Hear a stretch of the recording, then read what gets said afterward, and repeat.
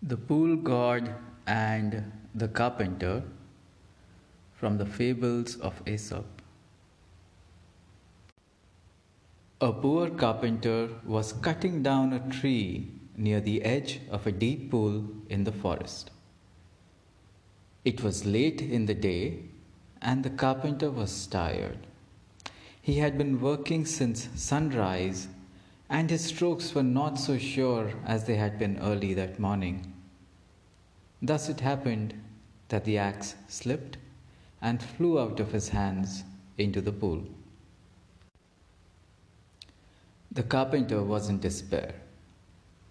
The axe was all he possessed with which to make a living, and he had not money enough to buy a new one. As he stood wringing his hands and weeping, the god who lived in that pool suddenly appeared and asked, "What is the problem?" The carpenter told what had happened, and straightway the kind pool god dived into the pool.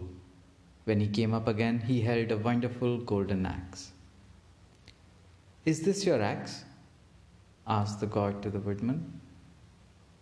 "No," answered the honest woodman, "that is not my axe."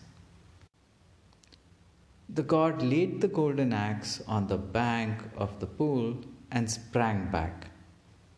When he came up again, this time he brought up an axe of silver. But the woodman declared again that his axe was just an ordinary one with a wooden handle. The god dived down for the third time, and when he came up again, he had the very axe that had been lost. The poor carpenter was very glad that his axe had been found, and he could not thank the kind god enough. The god was greatly pleased with the carpenter's honesty. "I admire your honesty," he said, "and as a reward you may have all three axes, the gold and the silver, and your own." The happy carpenter returned to his home with his treasures, and soon the story of his good fortune was known to everybody. Now, there were several carpenters in the village who believed they could easily win the same good fortune. They hurried out into the woods, one here, one there, and hid their axes in the bushes and pretended they had lost them. Then they wept and wailed and cried and called on the pool god to help them.